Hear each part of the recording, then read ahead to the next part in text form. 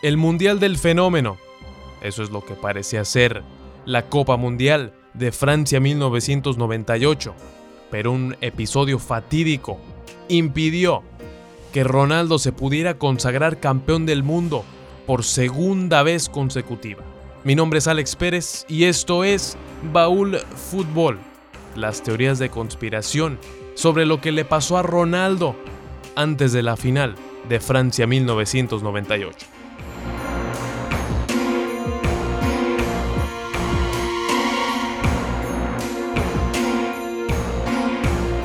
Ronaldo llegaba quizá en el mejor momento de su carrera al Mundial de Francia 1998. Ronaldo en ese entonces era el mejor jugador del planeta y solamente tenía 21 años. Iba a cumplir 22 unos meses después de esa Copa del Mundo.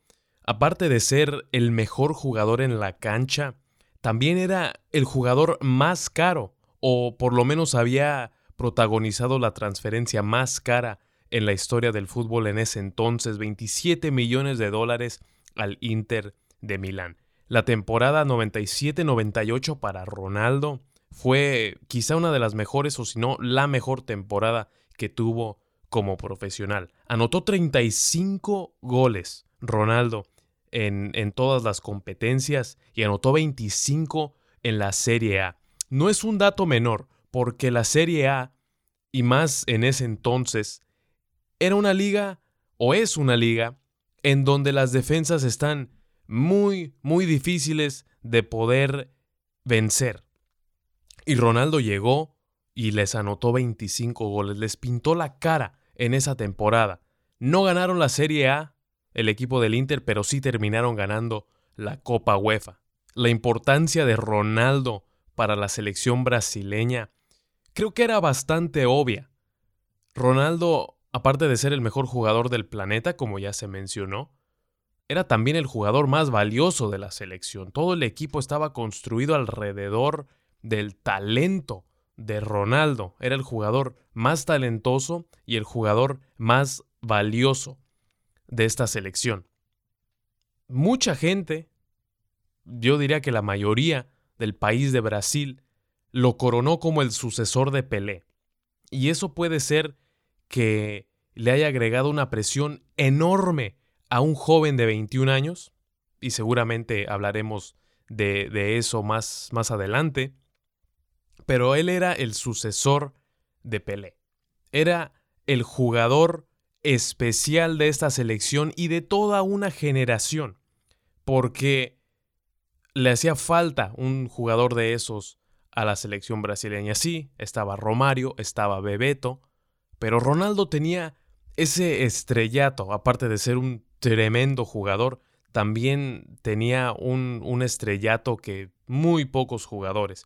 Y aparte de eso, en el transcurso del Mundial, Ronaldo logró anotar 4 goles en 6 partidos. Esas son las cifras desde el primer partido de etapa de grupos hasta el partido de semifinales. O sea que 4 goles para la selección brasileña, muy importantes para poder llegar hasta la final. A Brasil le había ido bien en el transcurso de la Copa del Mundo. Creo que para empezar, esta selección era la favorita. Y por varias razones. La primera, Ronaldo, tenían al mejor jugador del mundo. Pero eran los campeones defensores, y aparte de ser los campeones defensores, esta selección, para los expertos, la selección del 98, era mejor que la selección del 94 que ganó la Copa del Mundo. Y si esa selección pudo ganar la Copa del Mundo, creo que era bastante obvio para los expertos decir que Brasil era el favorito para coronarse en Francia 98.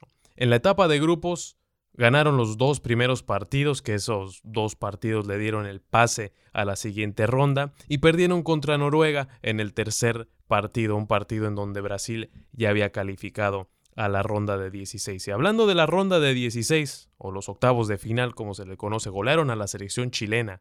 Los golearon, una selección chilena que también tenía buenos jugadores, pero bueno, se enfrentaron a Brasil. En cuartos de final, Brasil elimina a Dinamarca, una asistencia de Ronaldo, contribuyendo de otra manera porque él usualmente contribuía con goles, ahora en esa ocasión pudo contribuir con una asistencia.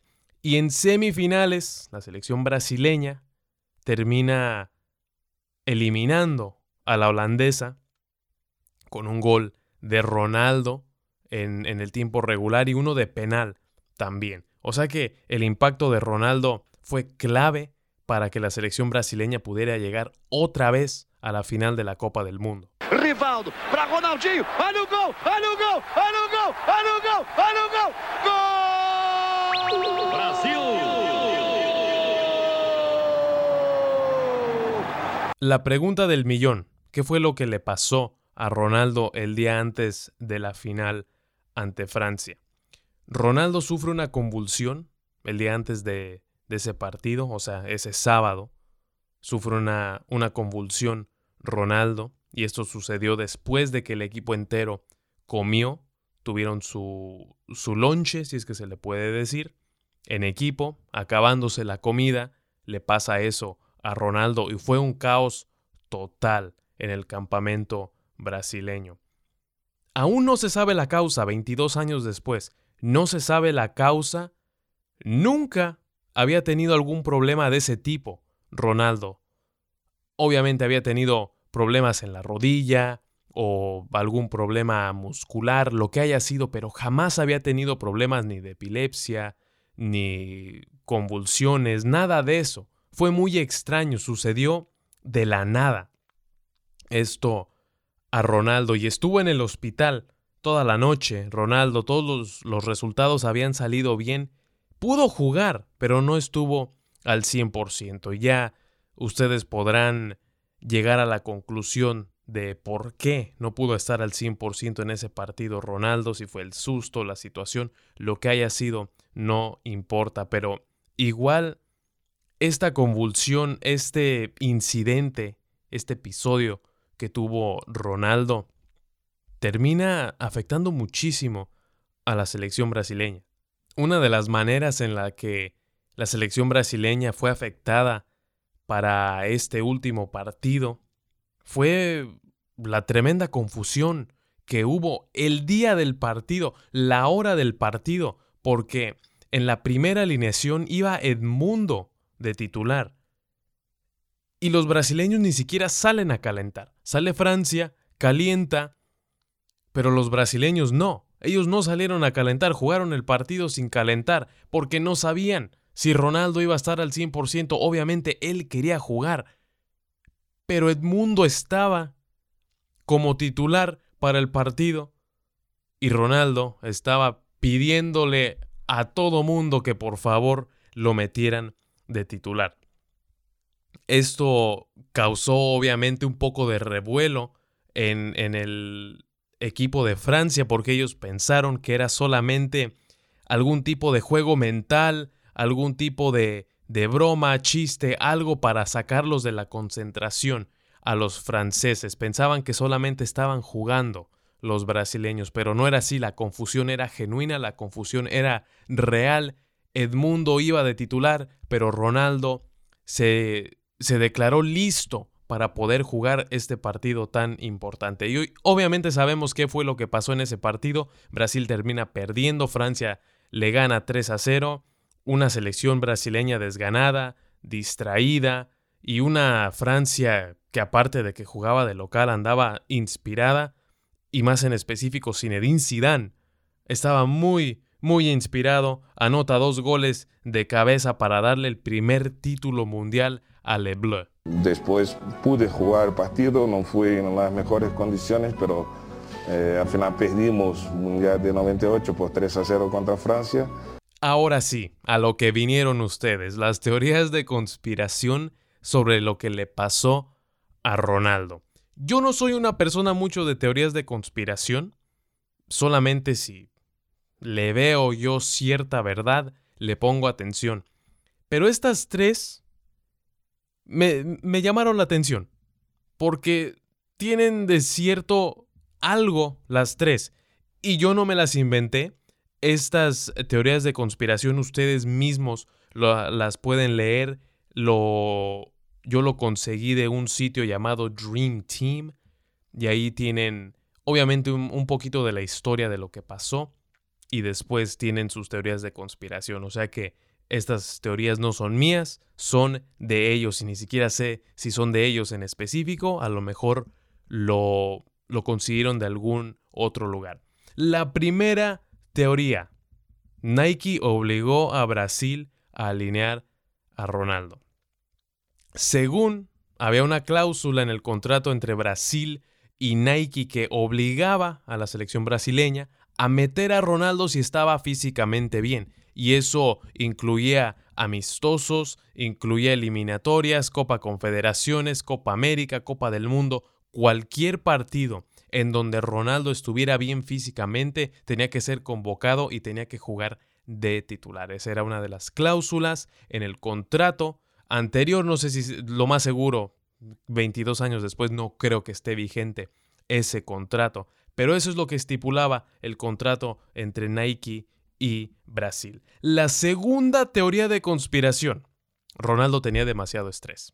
Esto a mí se me hace muy, muy cierto, porque el estrés que tenía no solamente era físico, también era mental. Hay evidencia de que Ronaldo tenía muchísimo estrés, que su salud mental a lo mejor no estaba al 100%. Roberto Carlos mencionó también que había ocasiones en las que Ronaldo lloraba en su habitación. Y estamos hablando del Mundial de Francia 98.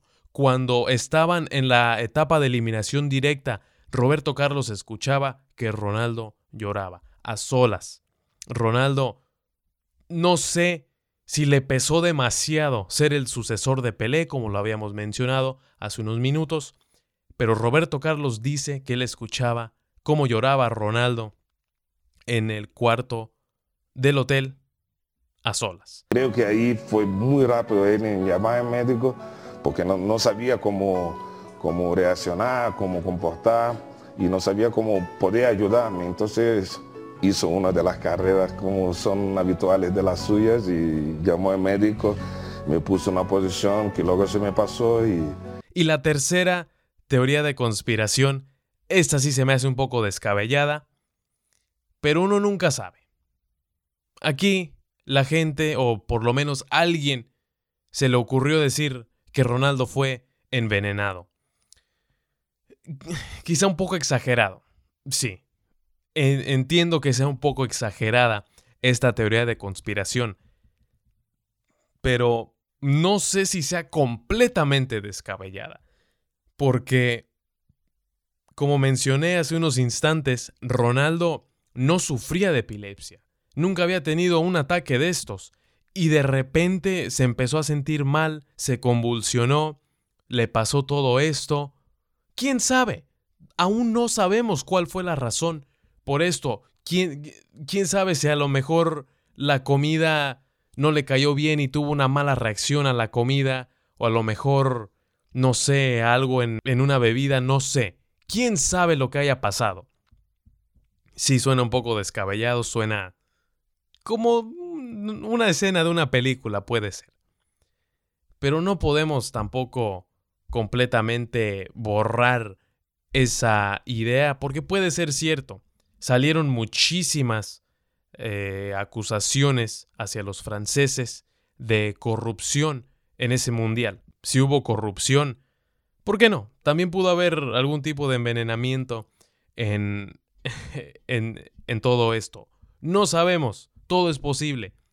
Pero 22 años después, no sabemos qué fue la causa de ese episodio tan trágico que tuvo Ronaldo. También cabe mencionar que Ronaldo tenía que marcar a Zinedine Zidane a balón parado o en los tiros de esquina en ese partido. Ronaldo obviamente no marcó a Zinedine Zidane. Zidane anota 2 goles de tiro de esquina y bueno, ahí ustedes se pueden dar el viaje, pueden empezar a hacer ideas en su cabeza. No voy a decir más. No le estoy echando la culpa a Zinedine Zidane de lo que pasó, simplemente estoy diciendo la información que tengo yo.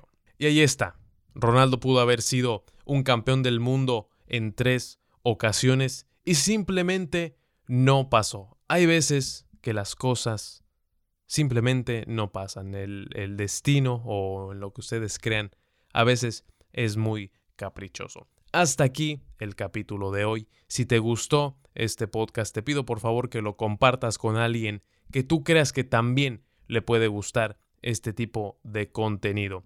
Síguenos en Instagram, en Twitter, en Facebook, @baúlfutbol. Y sí, también, ¿por qué no? Síganme a mí, @AlexPérezFC. Suscríbete a nuestro podcast en Spotify y en iTunes. Y nos vemos la próxima semana. Muchas gracias.